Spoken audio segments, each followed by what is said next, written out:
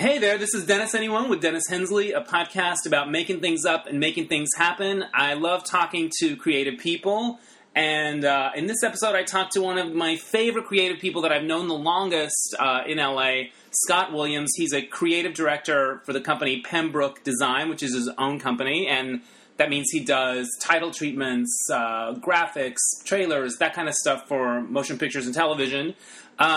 Scott's one of my oldest friends. We met at an audition for Princess Cruises, and that's one of the reasons I wanted to have him on the podcast at this time, because I just came out with an ebook on Amazon.com called Mariners Club Mixtape, where I write about my cruise ship dancing days and the songs that remind me of them. And I thought it would be fun to talk to Scott about what he remembers about working on the ships and my audiobook, and also about his work. And he also took some questions from the observation deck and talked about his favorite font, which I'm always curious to know.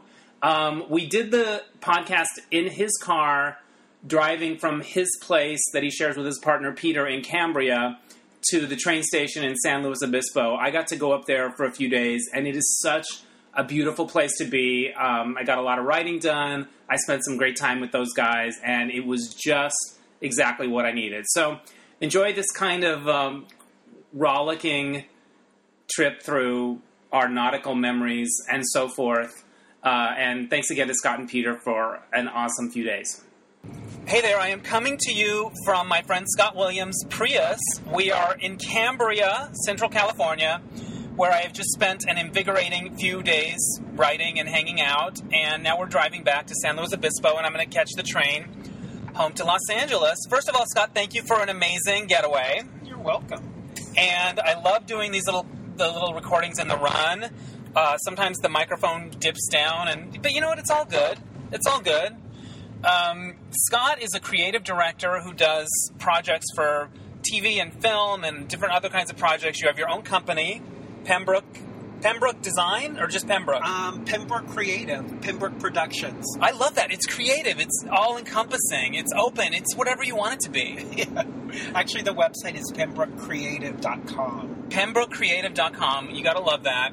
And it's a beautiful website, I have to say. I'm jealous because you have a splash page, which I wanted you to teach me how to do, but we ran out of time. We had a lot on our plate this trip.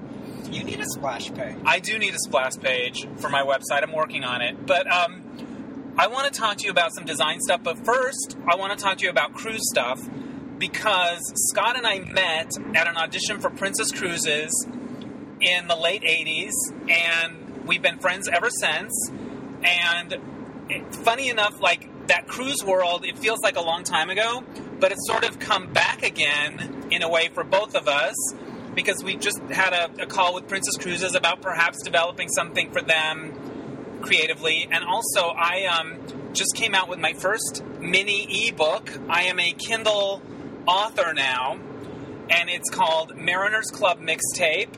And it's a short kind of essay that's part of a travel series called 6 of 1. 6 different writers tell travel stories. And I write about my cruise ship dancing days. And Scott, you were like one of the first people to actually read it and download it on a Kindle. Yes, it was very exciting. It's very good. We haven't talked about it yet. I'm using this as an excuse to get a plug-in for my new enterprise and try to lure in some of those big $2.99 paydays. Is that how much? That's how much it costs. $2.99 on Kindle. So you'll get 29 cents. You know what? It doesn't matter to me. All adds up. I'm an artist. Well, the truth is, I got the opportunity because an editor that owns this book company reached out to me. Her name's Ava Mulholland, as in The Drive. And I don't know if I'd met her, but we'd worked for some of the same sort of travel websites and stuff like that. And she reached out to me and said, I'm doing this new thing. Do you want to write something about it? I had like 2 or 3 weeks to come up with it. Like, not very much time, but it wasn't super long. It wasn't a lot of words, but I was like, yes, I'll do it. And so I was trying to think about how to write about those years, because I did it for like 5 years. How long were you on ships? I think about that long. About the same. I probably, you got more days in, but because I would leave for like 3 or 4 months and not come back for a long while. Right. Whereas I was more consistent in my tenures. You weren't afraid of that 6-month contract. No, well, my last contract was a 6-month, but and you were like not having. I would go on, like, most You of were my like a stuff fill-in a lot. I Like, was a substitute. I mean, I would do fitness directing. I would do fill-in for a singer, which should never have happened. Ever. you tell the story about going on a ship as like to fill in the shows. And on Princess at that time, everyone was singers and dancers, but there were always like stronger singers and stronger dancers and whatever. But you went on a ship where there weren't a lot of singers. Well, everybody always wants that big song. There was always like 2 or 3 big songs that everybody was fighting for. Right. And I never usually had to worry about being assigned that because I wasn't a singer. So And there was always somebody that was like, I'll take the big solo. Oh, yeah, no, I'll do that. Even though I don't do it, usually, of course I'll take that. I'm Yeah. like, perfect, great. So you were off the hook. Yeah, but I ended up that one time, it was a brand new Broadway show, and I was only on for like 2 cruises, and they're like, okay, well, here's your part. Everybody else is dancers. I'm like, well, I'm kind of a dancer too. They're like, well, somebody's got to sing Phantom of the Opera. I'm like, Which Phantom of the Opera, were you singing Phantom or Raoul? wasn't it Raoul? Raoul, yeah, the male guest The entertainer Say would have You been. Love Me part? Yeah. Yeah. And the thing is, Raoul doesn't even have a mask on, so it's like I can't even You can't even hide behind a mask. So you had to do Raoul and Phantom. Oh, it was horrible, Dennis. Say you love me every day. And so, did you just...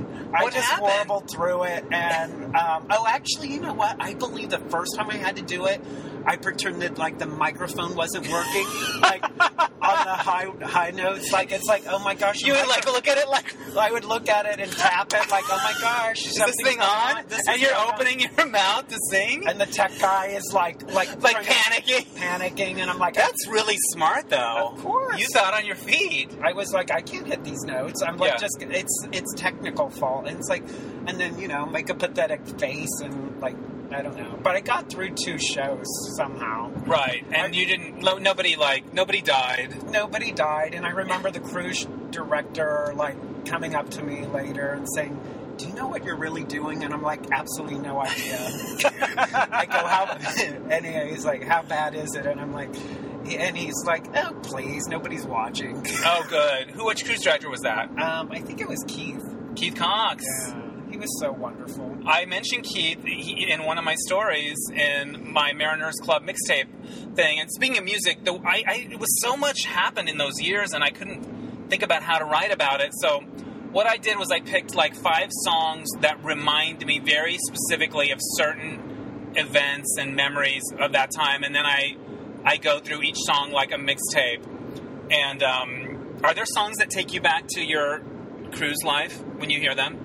It's funny because, I was... Besides Phantom of the Opera? I mean, it would probably be songs from the shows. But Yeah. for some reason, I don't remember specific songs. I remember doing Jane Fonda out on the cruise deck, but...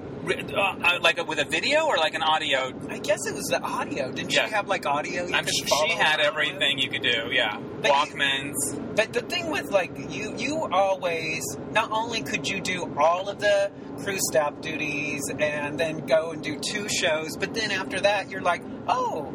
I wanted to make other videos, or I wanted to, I'm doing all this extra credits. You were the extra credit king on Princess Cruises. I like to do projects. I've always liked projects. And actually, one of the stories that I tell is like this cruise show that we produced on my last contract where I just became obsessed with it and was like, choreographing numbers and doing flyers on my Dot Matrix printer, and I was like drunk on it. And I was like turning into Fosse, like, I might have been annoying, but it was like, I really discovered, like, this creative fervor, high obsession thing that I kind of live for, even though it can be draining. But I don't know, I mean, I really don't know how you found the energy, because I think when we finally worked together, I actually told you to your face, I'm like, okay, Dennis, I can barely get through the day, so don't even, I'm not doing music We're not doing music videos in the middle of the night? We're not doing, I'm not You're not going to do this parody thing? No, you're not? I'm not doing extra cruise. No, it's not happening? Well, because I don't think we ever did. That one of the stories was about having a ship staff cruise show. A cruise show, yeah. Well, the last ship I went on, I was just dancer only, so I wasn't doing crew staff duties. We were just performing in the shows. It was a new configuration for the company, so we had a lot more time, and we had time to be creative or be lazy or be whatever, and so that was a totally different animal than what you were used to. And that's when I did that cruise show, but... Oh, well, that makes me feel better. But the first story I told was about being in Hong Kong and having this one-night stand with the flight attendant, and I don't know, I think at that time, like, people were gay, but people weren't really out, and I was discovering things, and it was all that messed up time when... It was a different time. It was a different time. Do you remember any gay couples that you worked with that were sort of out, that people knew about? I can think of like one or two. I don't remember like that actually maybe worked on the ships. I mean, yeah, a little bit. It was mainly just like flings. But you know what? People always ask me like, you know, do you think that there's like that one true love? And actually I always think of two couples, and I remember very specifically there was like this gay couple, and they cruised a lot. But they were passengers. They were passengers, and they were older. It was an older gay couple. I think they had been together for, who knows, like 40 years right. or so. And you could just tell, you know, they held hands, and I remember being really shocked by that. But at the same time, it really opened my eyes about, like, wow. It just felt like they had been together forever, and of course they were. But that, you know, finding that one true soulmate or whatever. But, like, that was the first time you had sort of seen that in the real world. Yeah. In a couple, like, as an example. When I was writing this ebook about this time, I was thinking of stories where I was so shockingly naive that it's almost embarrassing. Like, when I met this flight attendant, I was kind of on holiday in Hong Kong, and I remember the steps of what happened, and it was so clear that he was like this older guy, and he was trying to seduce me, or what, you know, and in my head I was like, no, we're just going for, we're going to have dinner, and then, yeah, I guess I'll go back to his hotel with him, but nothing's going to happen. Like, please, like, I can't believe how naive I was, and, it's almost embarrassing to think about how clueless I was. But it wasn't necessarily that, but I think it was also just the time. Not to count back, it was like, it's like a whole generation ago. It was like, right. That's a long time. And I remember one of the first people I knew that died of AIDS was somebody that I had trained with in Princess Cruises. And I also remember there was a male guest entertainer that was like one of the first people that I knew. And I remember being in China with this guy, and he was older, but he was really nice, and he was like a singer. But he would hook up, like we were in China, and he got laid in a friendship store with some Chinese clerk. And I don't even remember what a friendship store is, but I remember that he like got laid in a friendship store. And he used to say sort of lascivious things to us in the dressing room. And I remember one time him walking, I was in my dance belt, and he walked past, and he looked at my ass, and he said, "It talks to you." And I was like, I guess my ass was talking to him.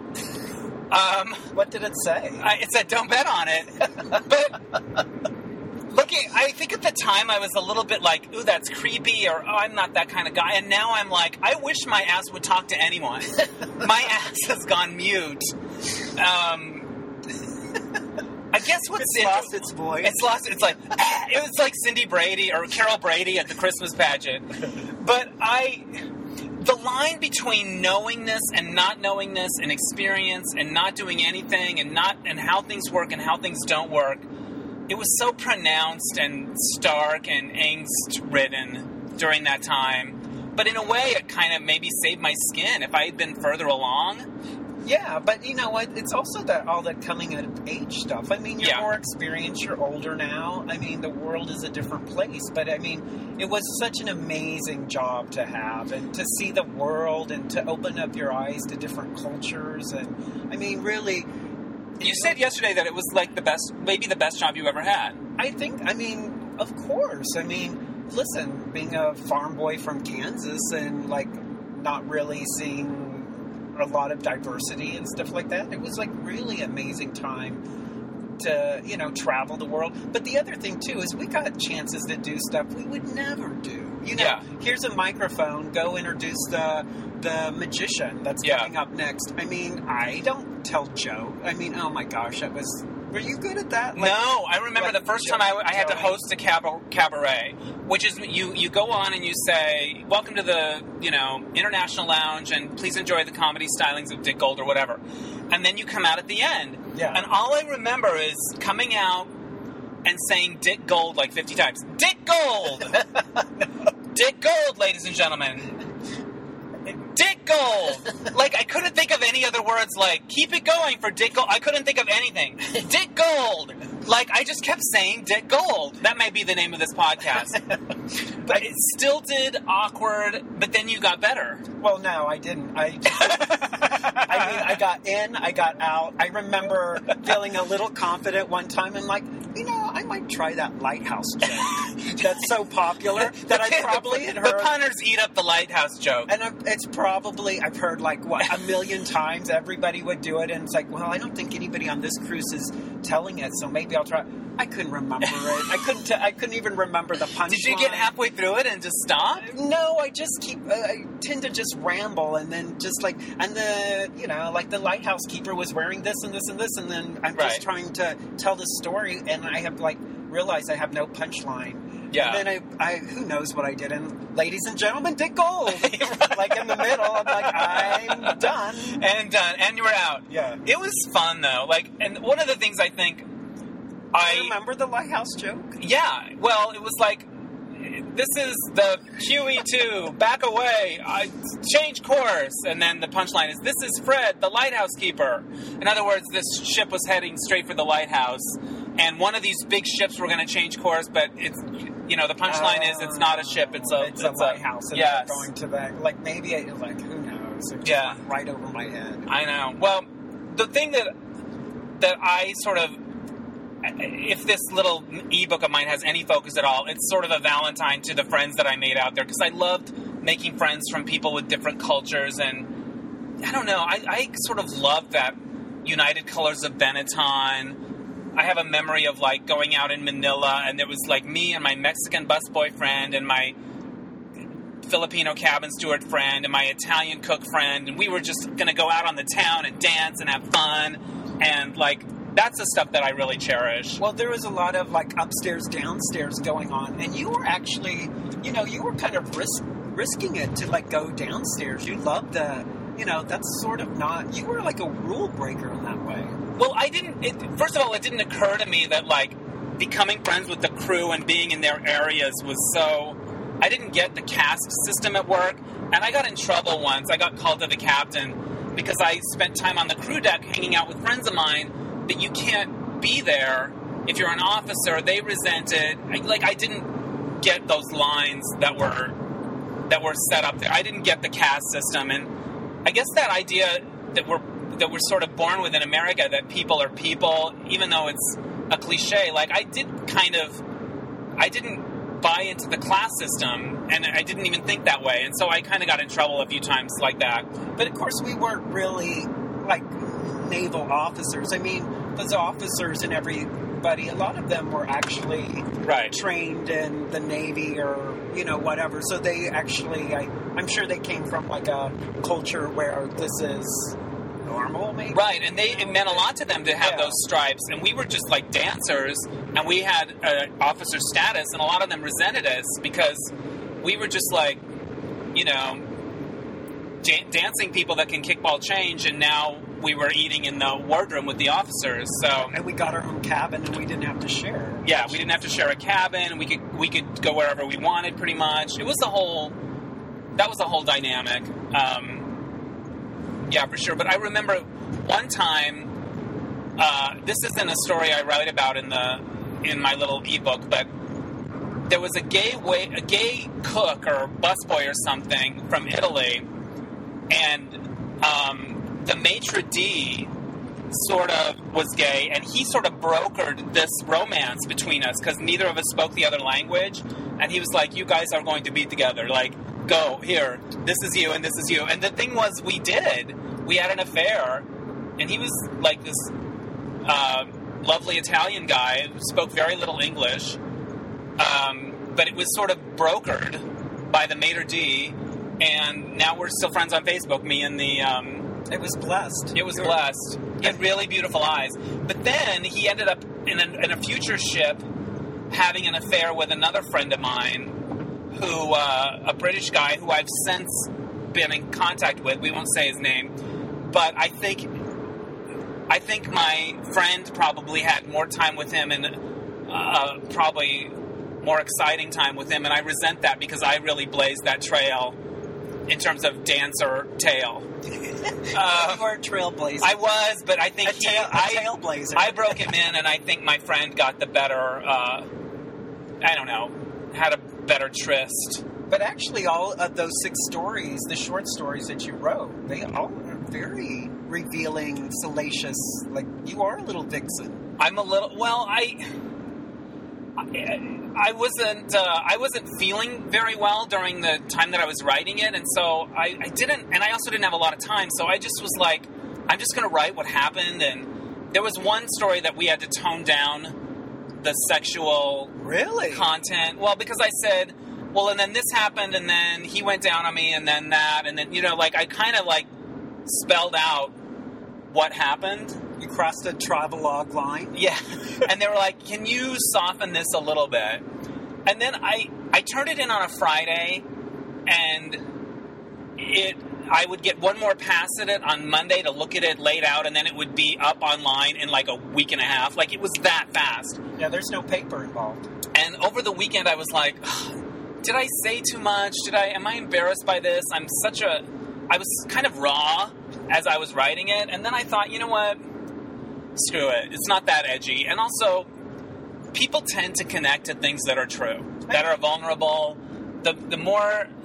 So I just kind of left it, and... Oh, I thought that... I mean, think they felt open and honest, and they ring true. I mean, and what's crazy is that, like, you're in all these exotic places, and it feels like, oh, you should have made these up, but they actually happen. Well, thank you. And, I think it's worth a $2.99 drop in a Kindle account. It's a bargain, Dennis. It's a bargain, and I haven't read the other 5 pieces yet, but I don't know if any of them mention George Michael or Madonna. Name dropping? Yeah. Yeah. Those are all those songs that remind me of that time. Was that all in the cassette era? Or yeah, it was all... Was it CD? Well, at the very end, the last story... I talk about making mixtapes in my friend Antonio's cabin, and he was like the first person I knew on the ship that had a CD player. Holy cow. And it was like, as I was leaving the ships, that's when things were going from cassette to CD. But I still have a lot of mixtapes that I made from that time, and I still listen to them sometimes. That's amazing. Yeah. Because it was all those electronic places in St. Thomas that was... Right. People would buy their gadgets, and like everyone, there were certain ports that were good for gadgets, like St. Thomas and Hong Kong. I remember buying a fancy camera lens there, and I also had suits made in Hong Kong and got in big trouble for them, which you will read about in the opening. I didn't, what the thing is, all chapter. 6 of those stories, I mean... We've known each other forever. I didn't know any of those stories. Did you? You didn't know about the guy I stowed away for, or no, that was a very short-lived thing. Of course, I can't remember anything anymore. So, but I don't. But most of those stories, I don't think you were on the ship for any of them. Were those common knowledge, or those stories that you've told before? Not a lot. Like, I've never told the Hong Kong story before. I mean, about coming back. About coming back and. Yeah, and the disaster that happened when I got back. Because that's actually when I read it, I thought, well, that's something I think that you haven't been... Because it's kind of a scary thing. You don't know if they're really still scary. Looking for you or not. Yeah, I got in trouble at customs But for years after that, I felt like when I went through customs, something came up in the computer and I got scrutinized a little harder. Really? Yeah, I felt like that for years. It may have just been in my head, but then I felt like there was a point where it changed and it wasn't like that anymore. You never know what kind of information is running around. You don't. Like, I had something similar happen. It was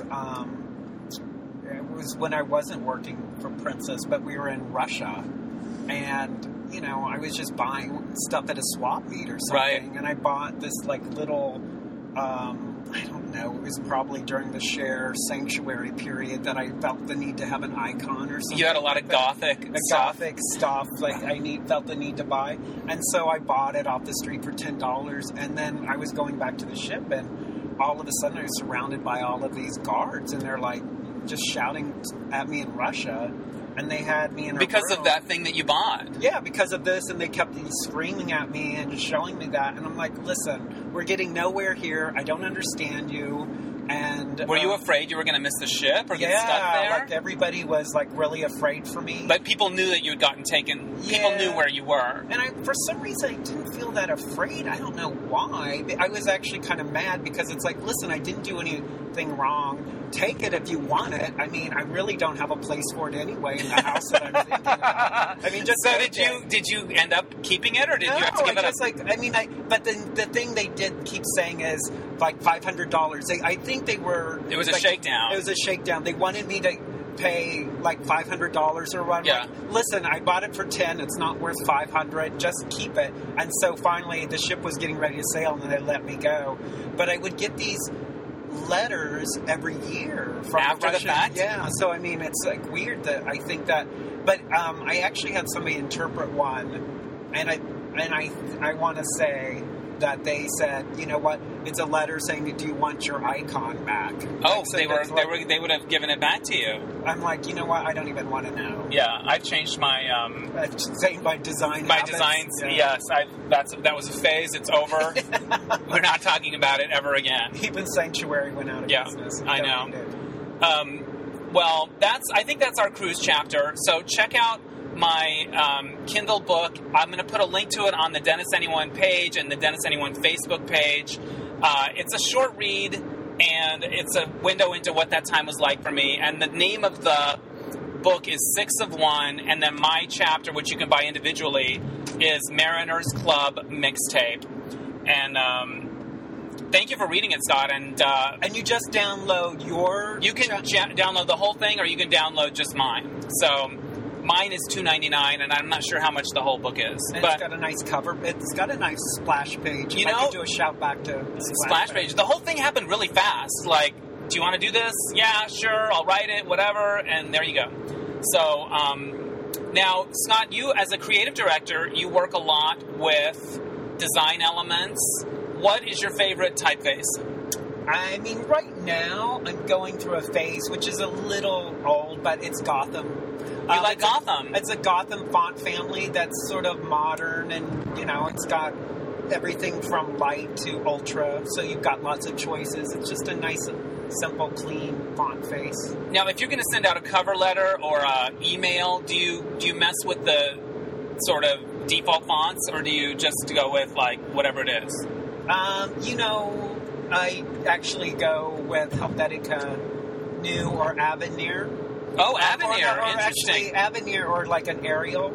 Because most people will have that on their computer, because most of the time you don't want to do that because it'll just go to a default font. Yes, you don't want to send something quirky and then have it turned into something you don't want. That's interesting. Pretty soon they're looking at a Cooper Black, Dennis. And and then why don't you just say, hi, I'm a redneck. I'm a clown. I have no business being, in business with you. I'm having a Calibri moment. Really? Yeah. Full-on Calibri moment, but mostly for my internal use. I don't need to. You don't send it out, just like I might sometimes, but yeah. You like your personal fonts. Yeah. Now you picked a few questions from the observation deck before we got into the car. Okay, one of them was, what's the most unprofessional behavior you've ever witnessed? I always tell the story about I was doing a huge presentation for film titles. It was a big film sequence. Right. For a big blockbuster. And I went into the room, and for some reason it was a younger director and a very well-known, experienced executive producer. So he was leading the meeting. Okay. And, you know, we do these pitches. They're free. They take a lot of time. Right. So you guys do this whole pitch. Nobody pays you a dime, and you hope you get the job. Yeah. And, you know, and they're beautiful. And at that time, they were mounted on foam core and beautiful printouts. Right. I mean, just somebody taking the X-Acto and cutting that and spray mount. You know. Yes. Yes. So anyway, he started looking at them. The exec producer did. Yeah, and just being nasty and saying, "What is this? I don't know this," and just throwing them on the floor. Literally throwing your farm car things on the floor. And I'm like, well, first of all, you didn't pay for these. And, Yeah. you know, it's just like out of a creative respect, even if you don't like the idea, you know, you could just set it aside and be civil about it. But anyway, he just kept, I don't know, maybe he was having a bad day. He just kept being nastier and nastier and throwing stuff on the thing. I don't get what's happening in this frame. And finally, I might have been, like, I think I was ready for vacation that So day. you were already over it. Yeah, and so I finally, I'm not much of a fighter, so I just stood up and I'm like, I'm going to have to leave now. So I just walked out the room. Wow, good for you. And I was just like, I'm done. And I think I was going on vacation the next day. And then my executive producer ran after me, like 5 minutes later. And I'm like, I've had it. I'm like, what are we doing this for? And she's like, you're kidding, right? I'm like, no, you were in the room. She's like, we're hired. He loved, like, idea number 3. He picked it off the floor and said, this is what we're doing. I'm like, that's amazing. And was there a lesson you took from that? Like, if you stand up for yourself, it might help or not hurt? Or was it just a fluky one-off experience? A fluky one. Right, exactly. Who knows? I mean, yes. I mean, it's all a fucking crapshoot anyway. Yeah. But I love that he literally picked up an idea off the floor and hired you. Yeah, no, and it's funny because it's, you know, a lot of the main titles I've done will come up, you know, you'll go on HBO or Cinemax and they'll be running the movie or whatever, and you're like, oh my gosh, I remember that. So you guys got the job. So if we watched this particular movie, we would see the idea that got thrown on the floor. And believe me, I'm going to find out who it is exactly as soon as we shut this off. Okay, you also asked the question, where's the weirdest place you've ever been recognized? Oh, like I'm famous. No, I guess I picked that because it's always humorous that for some reason, whenever I go to airports or I'm traveling, somebody thinks I'm somebody. Right. And I went through a phase where everybody thought I was Michael J. Fox. That's hilarious. I mean, like, it was like a couple trips, and I'm like, and it was like in multiple places, like within a week. I'm like, was it after you'd been diagnosed or before? Was it stamped on my head? I mean, or was it like Back to the Future era, or like? No, it was post Spin City. It might have been post. I mean, it was a long time ago. Not a long time ago, but it was. But it was grown up. It's not Teen Wolf, Michael. No, it's not Family Matters or Family Ties. Family Ties. No, it was. What would we do, baby? Without. So what do you do when they say, "Hey, aren't you Michael J. Fox?" Yeah, I mean, look at my ticket. Does it say like? Are you using like some alias? Yeah, no. I mean, but it is weird, and I guess I see a bit of the resemblance, but not a lot. I mean, my voice does crack a lot, so. So maybe that's it. Okay, another question. What are some of the rookie mistakes or a rookie mistake you made on your first job? Ooh, did I pick that? I think you did. Did anything come to mind? I don't know. I always tell the story about really not having any experience and just winging it, you know, because I started design with and graphics. Animation. Yeah, especially in the days where it was the first time anybody was on a computer, so I was one of the first to learn Photoshop. So I remember being in several big meetings and being petrified to say something, get like the president of marketing or whatever, but at the same time, I guess it was perceived that I just knew everything. And so I would just come out and say, like, one thing is, like, you know... Oh, my God, that's genius. Yeah, I think it should be green. Oh, my gosh, you're right. We haven't used green for a long time. Yeah. I was just like... You were like a silent genius that would just pipe in. And actually I was just petrified to say anything. Yeah.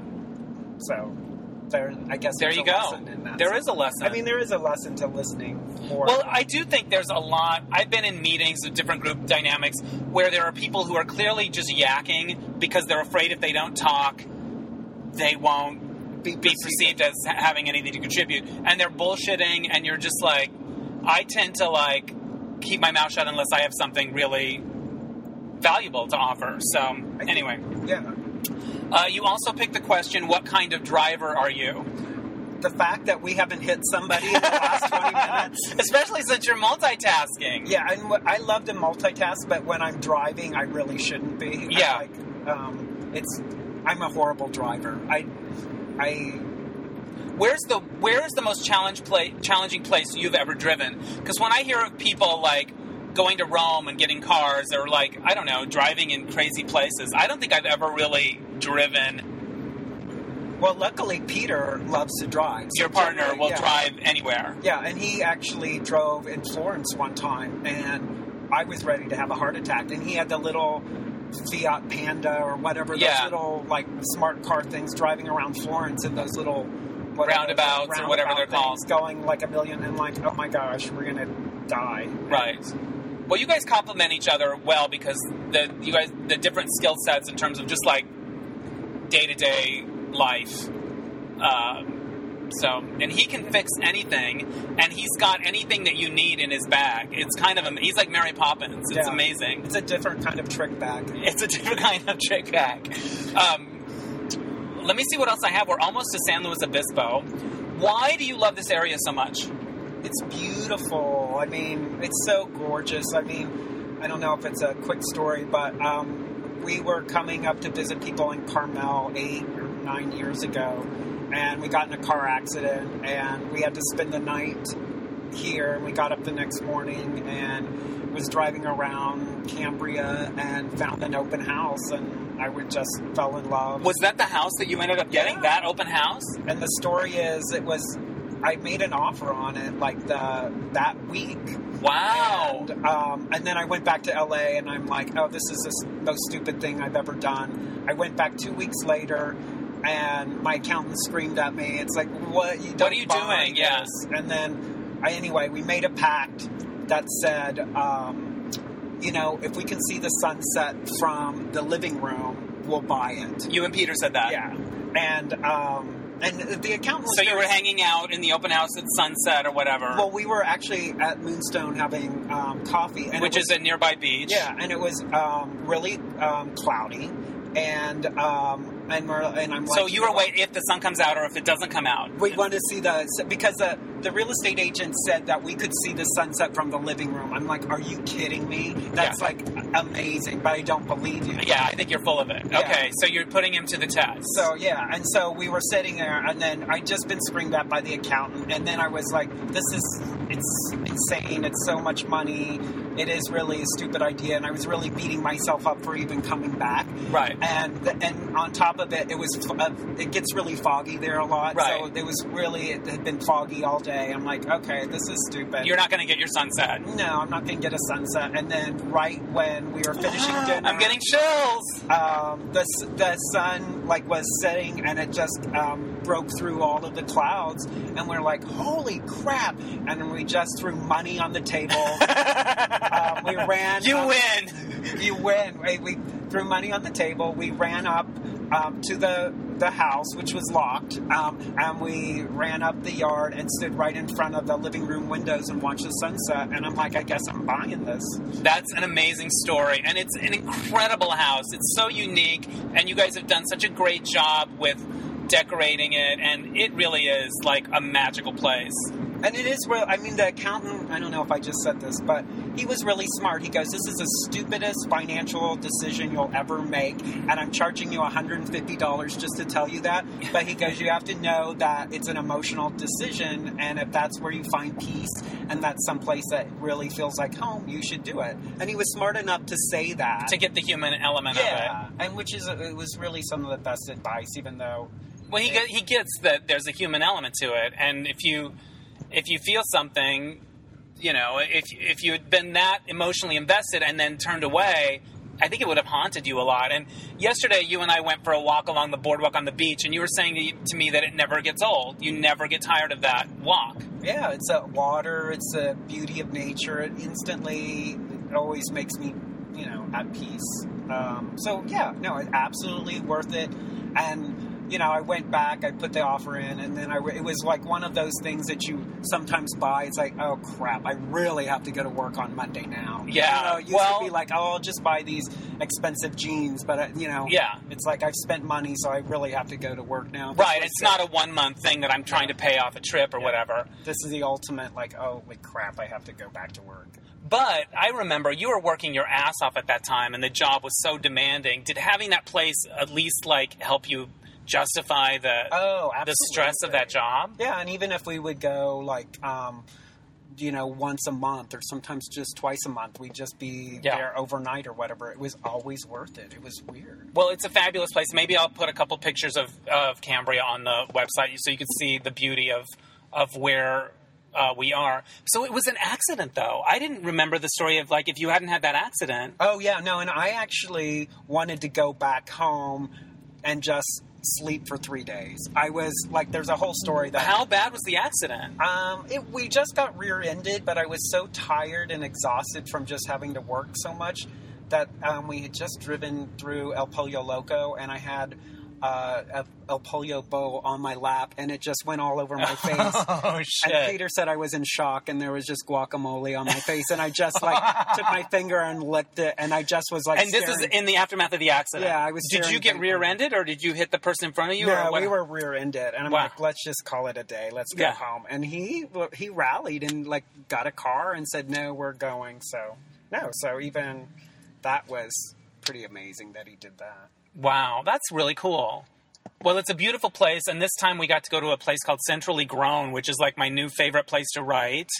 It's like this cool, like, store with a bar attached and locals that have affairs with people, and it could be like a nighttime soap, but a sleepy nighttime soap where everyone's in bed by like 9 o'clock. Yeah, they roll up the sidewalks. Well, 10. Well, I thank you for hosting me these last few days. I love that we got to spend time up here. I love that we've been friends so long. I love that we have the cruise thing in our blood. We actually went... Scott got to come with me in November to the inauguration of the Regal Princess with all the old Love Boat people. Was that... And I had been back in that world a bit because I'd done these shows for Princess in the last few years. But you were totally having a time warp freak out. It was weird because it was truly like I've had like 3 individual chapters of my life, and that was, you know, like career and everything, and that was a chapter, and I haven't remembered a lot of that stuff for a long time. And it was like somebody dropped the book and put the pages back in the wrong order. Yeah. No, it was really cool. But I remember like what was interesting about how everybody still kind of felt like family when you told them that you used to work there. It's like, oh, you're one of us because you understand that cruise life or cruise ship life. I don't know. I think I feel like in that world, there are people in my post-cruise life that are like not like sworn enemies, but like I want nothing to do with these people. And I feel like in that world, because you had to deal with each other, there's nobody that I wouldn't be nice to if I saw them again. Yeah. Like there's nobody that would be like, you're dead to me. Yeah. Maybe because the pressure wasn't that much, but also maybe because you're in that world and You have to make it work. Yeah. And there's a familial feeling to it, a family feeling to it. Yeah, I think that's the main thing. It's like everybody was working really hard, and you really had to all stick together, or it was going to be miserable because you also lived and worked so close together. So, but no, I have really nothing but really fond memories of it. And the dilemmas, like I remember once getting in trouble because I was late back from Pork and I wasn't there to do the chicken dance. I mean, that was a big thing. But it wasn't like life and death the way sometimes things in Hollywood can feel. Everyone's so fear-driven and this was kind of like, well, that show didn't go so great, but it's a new cruise, it's a new thing, it'll be fun. It's not the end of the world. Yeah, so you can't sing Phantom of the Opera, but you know what? You call good bingo numbers, and you love to dance with the ladies. And you look like Michael J. Fox, so we're going to keep you. Yeah.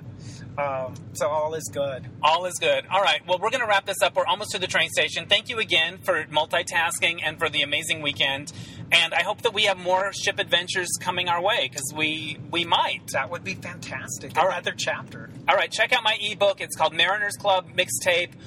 Just search for it on Amazon and let me know what you think. And thanks again for listening, and we'll catch you next time. Bye. Bye. Thanks again to my old friend Scott Williams. You can check out his work at pembrokecreative.com, and if you have a project that might be right for him, reach out. He's awesome. All right, so this happened. I talked about everything already, but I want to just give you more specifics about my ebook, Mariners Club Mixtape. It is part of a compilation called 6 of 1, where 6 different writers write about travel-related subjects. And you can buy all 6 of them on Kindle, or just my little section for $2.99. And if you do, I hope you enjoy it. And that's cool. The other thing I wanted to let you know about is my guest from last week, D-Lo. His show extended at the Gay and Lesbian Center here in LA through May 17th. So if you haven't caught it, you still have time. Go to LGBT Center, LALGBTcenter.org and check it out. All right, that's it. Thanks again to Scott and Peter for a great weekend, and we'll catch you next time on Dennis Anyone.